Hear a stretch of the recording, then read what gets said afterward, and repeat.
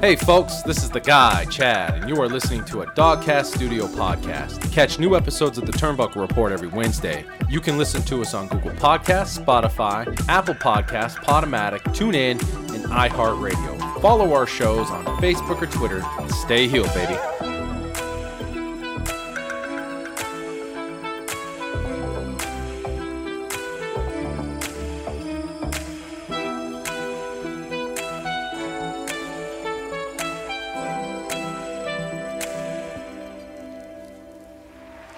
Welcome, folks, to another episode of the Turnbuckle Report. That's right, that's from the 90s. That is all the way from 1992. Ooh, and you know what else is from 92, brother? Oh, dig it! The Dogcast father himself, Joshua. Ooh, yeah. Let me tell you something. Feels good to be back on the show. Yeah. Yeah, all the way getting bitten by cobras by Jacob Roberts. Ooh, Jake, yeah. listen, Jake the Snake had me by my hands. Oh, yeah. What'd he tell you? What'd he say?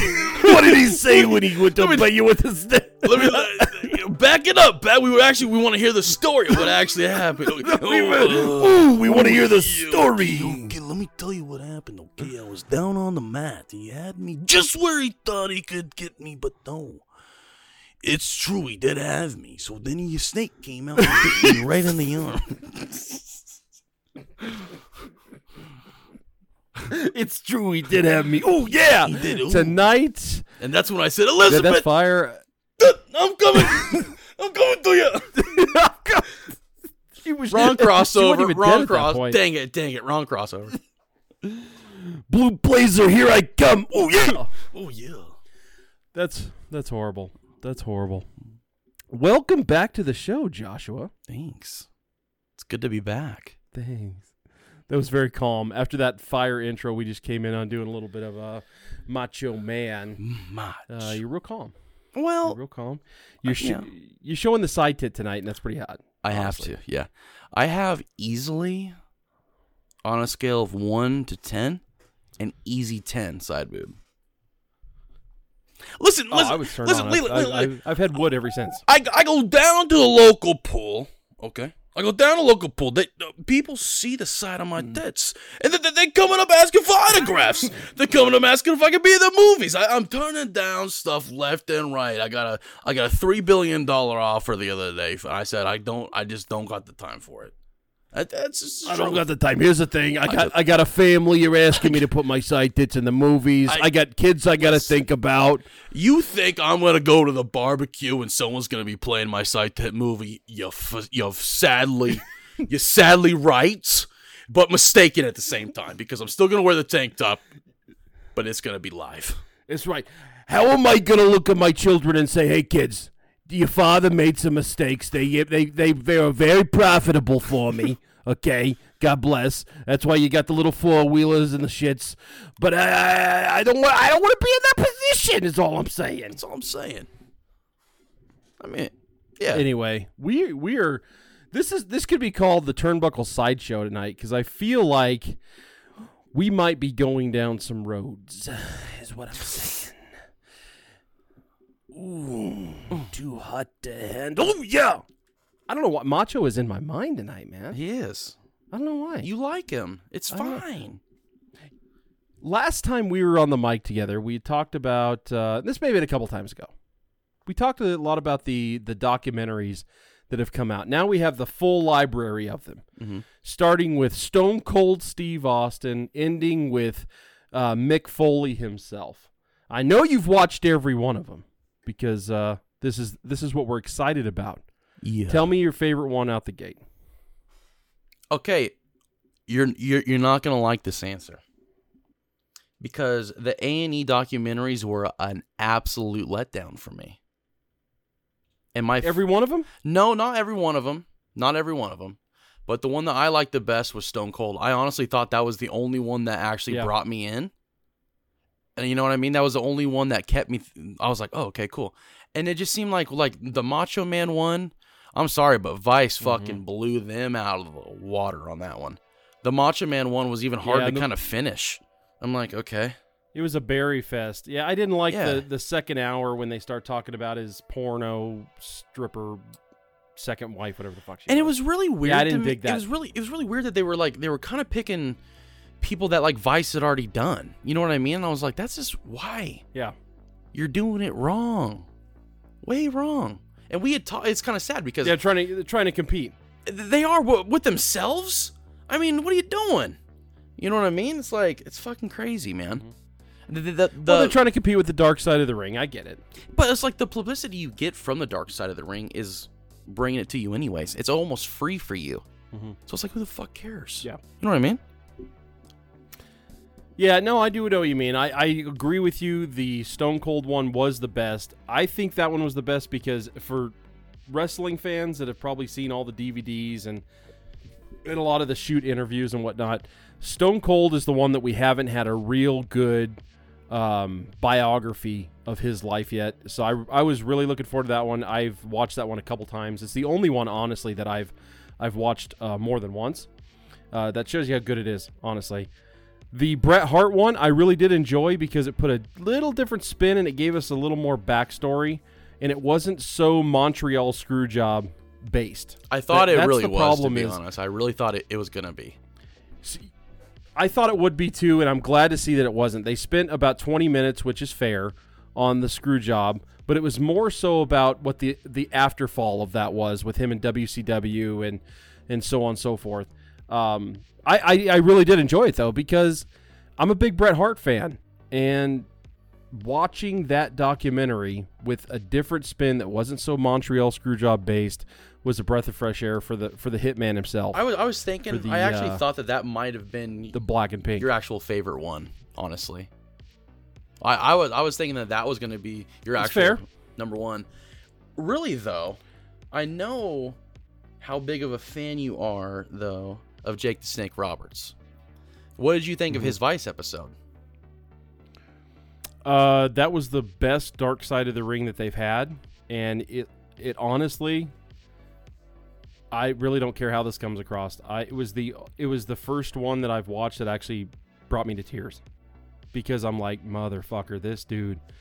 I didn't realize the Sam Houston thing, and I didn't know the whole connection with his family. I didn't know how fucked up it really was, and how much of a fucking pervert his dad was. I didn't either. I had no clue. So it's like, yeah, that one was the darkest one, I think. And it was the story that kind of told all stories. It's gonna be tough for them to top that.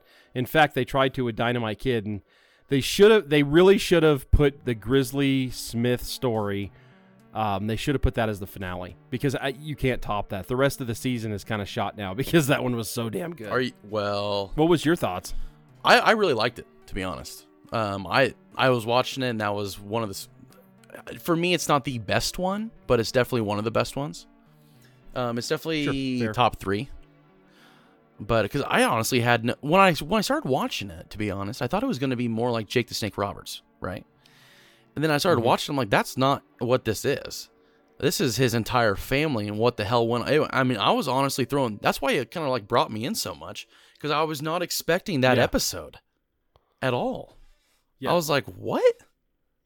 But the episode that I'm looking forward to is the Vince McMahon one. Yeah, I mean, we've kept hearing that there's going to be a Vince McMahon documentary. Mhm. Is this it? I mean, is it? I think it is. is. It a dark side, or is it an actual documentary? It's a Dark Side of the Ring, yeah, and it's Vince McMahon versus the United States or whatever. It's going to go over, I think. for the steroid trial. the for the steroid trial. Yeah, That's going to be interesting. Yeah, because I'm really curious to see how that turns out. I can guarantee you, it's going to have what's his name, the dude that killed Miss Elizabeth. Lex Luger. Lex Luger. I guarantee Well, fucking he's going to be on that He one. was there when she died. She was there when she died. Let's put it that way. Okay, let's not cherry coat that.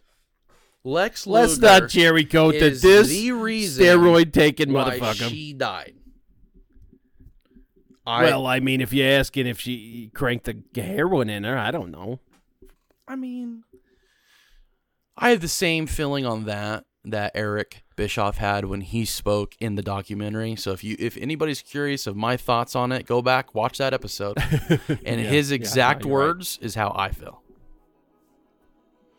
No, you're right. There's a lot of people that feel that way, and listening to Lex, he may feel that way as well. I don't know. I'm glad to see that he turned things around, but I'm not a Lex Luger fan. Never was a Lex Luger fan, so I don't want to spend a whole lot of time talking about him. What I wanted to talk about tonight is a recap of these documentaries like we talked about. But the big thing I really wanted to go over was wrestlers that you were over on as a kid, okay? And then as you got older, you hated them or didn't like them, and why? I thought this would be a little good food for thought. This definitely came up in the old cranium after watching The Ultimate Warrior. Mm-hmm. Not only the Ultimate Warrior A&E documentary, but the Dark Side of the Ring Ultimate Warrior episode. Right. So, I'll kick us off. Yeah, it was Ultimate Warrior. Ultimate Warrior was one for me. Growing up, I was the Hulkamaniac little kid, and then Warrior came along. I was all about the neon colors, and then I think that's a kind of a layup though. Then you realize, oh wow, this guy was kind of a racist piece of shit. So, among other things, so Ultimate Warrior is a good example of where I kind of want to go in this show. But who would come to your mind if somebody you were completely over on, or it could be in the reverse, honestly, because I have a couple reverse scenarios in that too. But let's start out with somebody you were really over on, and then it just kind of fell off as you got older, and why. So I have two that come to mind. The thing is, though, is that I still like them, but like I appreciate what they've done for the company, but I'm no longer like over on them. You know what I mean? And the number one that comes to mind is Kane. Growing up, you had just this monster, dude. He was just on a tear, and then at the end of his career, he kept going in and out of like goofy shit, man. They were like, oh, he's a good guy. Yeah. Oh, he's back to Kane. Now he's wearing a suit. Now he's wrestling in a suit. The GM stuff, yeah. Now he's going back to Kane. Now he's back in the suit, though. Now he's Kane again. I was like, you ruined the character at that point. Completely ruined him. Yeah. And when that started for me was when he put his mask back on. Kane without the shirt, without the mask, is the best Kane in the history of Kane, in my opinion. Yeah. The second person, easily, hit me with it, Triple H. I was a huge Evolution guy, as you know, David. Yeah, you were a big Triple H fan. I remember you at Albertsons going around telling people what time it was. What time it was. It's time to play the game, okay? But get this. Later in his career, I hate it when they pull the frickin' his whole thing that he's been doing for the last, what? How long has it been now? 8 years? I mean, it's been a while he's been doing this. The corporate Triple H thing? I fucking can't stand it. The day he cut his hair was the day that it went downhill for me. So those are the two that kind of come to mind. I have a lot more on the flip side of that, though, brother. Well, and I want to get into that. You bring up a couple good ones, and as you're talking about Kane, I think about this may be kind of an unfair question because I think if we took a list of wrestlers, let's say the top 50 wrestlers in the last 30 years, if you took those names, we could probably dissect that in a way, and there'd only be one name that was as good on day one, on the debut, as the day they retired, and that's The Undertaker. I think The Undertaker is the only one, for me at least, that had a full career where the minute he debuted, I fell in love with him. The day he retired, I was still equally as in love with this character. Over on him. I don't know if anybody else has that. Yeah. Can you think of anybody else? And I'm even talking like Ric Flair status. Ric Flair would be an opposite for me. I didn't like Ric Flair as a kid. But as I got older and realized and started seeing what wrestling really was, I'm like, oh my God, this guy's fucking amazing. He really is amazing. Shawn Michaels, another one. Couldn't stand Shawn Michaels. As we said in the beginning, I was a huge Bret Hart fan. Now I can really appreciate who Shawn Michaels was, even in the 90s when he was still a shithead. So there is some more on the reverse for me. I want to hear the first two on your reverse list. So kind of the opposite for me, because The Undertaker I actually wasn't fully over on when I first started watching it. I mean, really? I thought he was cool. Oh, I figured you would have been. I totally was. I mean, I wasn't not over on him, but he wasn't like my favorite guy. And then when it started to shift, he was definitely top tier for me. Because I was like, man, every time he comes out, some badass. Especially, dude, the Attitude Era. Man, he was on a freaking tear. So, but for me, it's actually going to be Shawn Michaels. I like Shawn Michaels equally when I started watching him because I thought his theme song was just ridiculous. I loved it because I was when I really started watching wrestling, I was in 5th grade, and I thought his theme song was just the coolest thing. And then honestly, he retired. I'm not gonna count the match where he came back and the Brothers Destruction. I don't even think about that match. I think about his last match when he retired at WrestleMania. He was on top, and I watched that match. I was like, holy shit, he's not coming back. Because if you remember, about a year prior to that, he had went away, remember, and then he came back for like the DX thing, remember? He's like, Triple H's like, come back to wrestling. He's like, I'm not doing it. And then he was like working in like a store, and Triple H's like, come back. He's like, no, I like this better. So I like bagging groceries over here. Yeah, right. So then when he actually retired, I really thought that was a work for like a year. I was like, he's coming back. Yeah. He's coming back. He's coming back. And then he never came back. Is it because he never missed a step? I think, in my opinion, and if no one knows this, Shawn Michaels, in my opinion, is the greatest wrestler of all time. And I think that from every match he stepped foot in was the perfect match on his end. He would make you look good, and B, he just looked good. The moves were smooth. And honestly, there's only been a couple wrestlers since then that are, that equal. Randy Orton's one of them. Randy Orton's equally as it just comes natural to them. You have good wrestlers, okay? Like Dave Bautista is my favorite wrestler, right? But as far as like a wrestler goes, Randy Orton's a fucking way better wrestler than he is. You know what I mean? Yeah, I agree. You know, and I appreciate you standing on that and saying, because a lot of people have this opinion. It's very popular to say that 1A and 1B would be in any order you pick, but it would be Ric Flair and Shawn Michaels. That it's not a 1-2, it's a 1A, 1B. And I appreciate you standing on that, saying, you know what, number 1 is reserved for Shawn Michaels. I think that as Flair gets older, he is a fine wine. He seems to be getting more popular as he gets older. And that's interesting. That's happening. He's so plugged into pop culture. So maybe that alone kind of adds to his legend. For me, I would put Ric Flair at number 1, and then Michaels. I don't know where I put him after that, but it would be pretty high up there. But I appreciate you standing on that. Yeah, and you have to set them two apart. There's no single wrestler that's the best at the entire thing. You have one wrestler. Because it's all right, subject. It is. And so you have to have a 1A, 1B. And then you can go 2, 3, 4, 5, 6, 7. But you have to have a 1A and 1B. You have to. Sure. So do you have anybody else on your list that did that reverse, where it was you did like him and then you didn't like him, or in the reverse? So the reverse for me, 100%, is Chris Jericho. I could not stand Chris Jericho when I started watching wrestling, dude. It's a good pick. At all. Good pick, yeah. Absolutely at all. And then I didn't start liking him. Let's frame this for our fans real quick. So when was that for you? Like, what version of Jericho was that? Was that Y2J? That was when he cut his hair. No. Okay, no, so no, like no, no. 2006 or 7? It was prior to. No, I'm talking in 2004. 2004. Okay. So 2003. So he's still kind of Y2J there. He was Y2J, and then he lost to John Cena.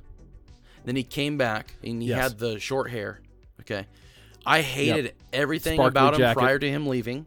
And then I hated him when he came back. I was like, man. But then when he left again, and he came back that third time, and he came out with that different persona to me. When he talks about the list? No, prior to the list. It was prior to that happening. It was around when prime example. It was right around when he started wrestling with the Big Show. When they were tag team champions. that was when he was starting to make that was the a good shift run for me, where I was like, okay, I'm actually kind of like this guy. And I actually really liked the Big Show Jericho tag team. I really thought that was a good tag team, I'll be honest with you. So I definitely, Chris Jericho is my number one reverse, easily. Wow, okay. Number one reverse for me.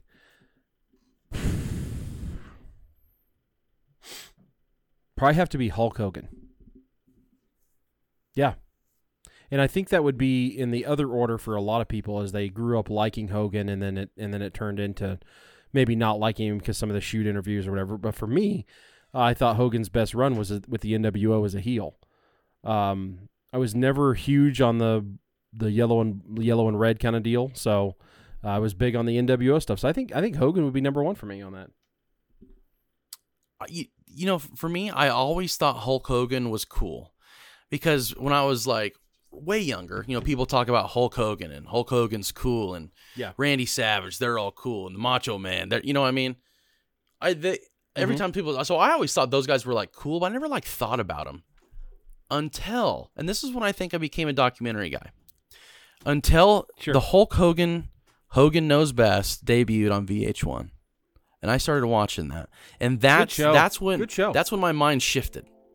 That's when I had made a complete shift from a guy that just watches wrestling to an invested fan. And that's when I wanted to start see the behind the scenes shit. I'm like, okay, I kind of want to see what these dudes do behind the scenes. I kind of want to see how this guy's brought up, and that's when I really started my love for wrestling. Really.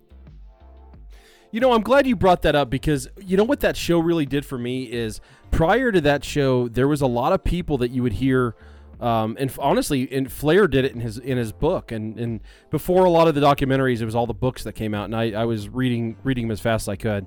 A lot of these guys would shit on Hogan, and in their books and their documentaries, and they'd talk shit about him, yada yada yada, and then you watch that and you see Terry Bollea, you see the family, and you realize that these dudes were just jealous of his success. Oh yeah. Like that's really what it was, because I'm telling you, I haven't heard an interview, and if it exists, then I would love for somebody to prove me wrong. But I haven't heard an interview once where he puts himself over. Every time he says, Flair's number one, I just got over because of the red and yellow. Right. I appreciate that. He will never put himself as number one. You know who will put themselves as number one? It's fucking Stone Cold Steve Austin. You ask him to this day, he's the best. Yes. 100%. Yeah, because he sold more T-shirts than anybody else. Yeah. Whatever. Well, I mean, as far as over, 100% Stone Cold takes that list. The way you wager over in this business, it is who sells the most merch, who gets the loudest pops. And I'm sorry, it will always be Stone Cold. When the glass breaks, everybody freaks out. When Hogan shows up in a pirate outfit at WrestleMania, people are laughing. The run is over. Right. That's all I'm saying. 100%.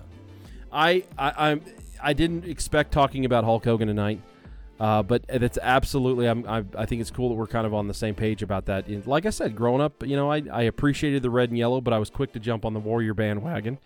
But when Hogan turned heel, that was his best work. It was absolute best work. When he decided to look right in the camera and say, baby, whether I'm heel or whether I'm babyface, I'm going to do me.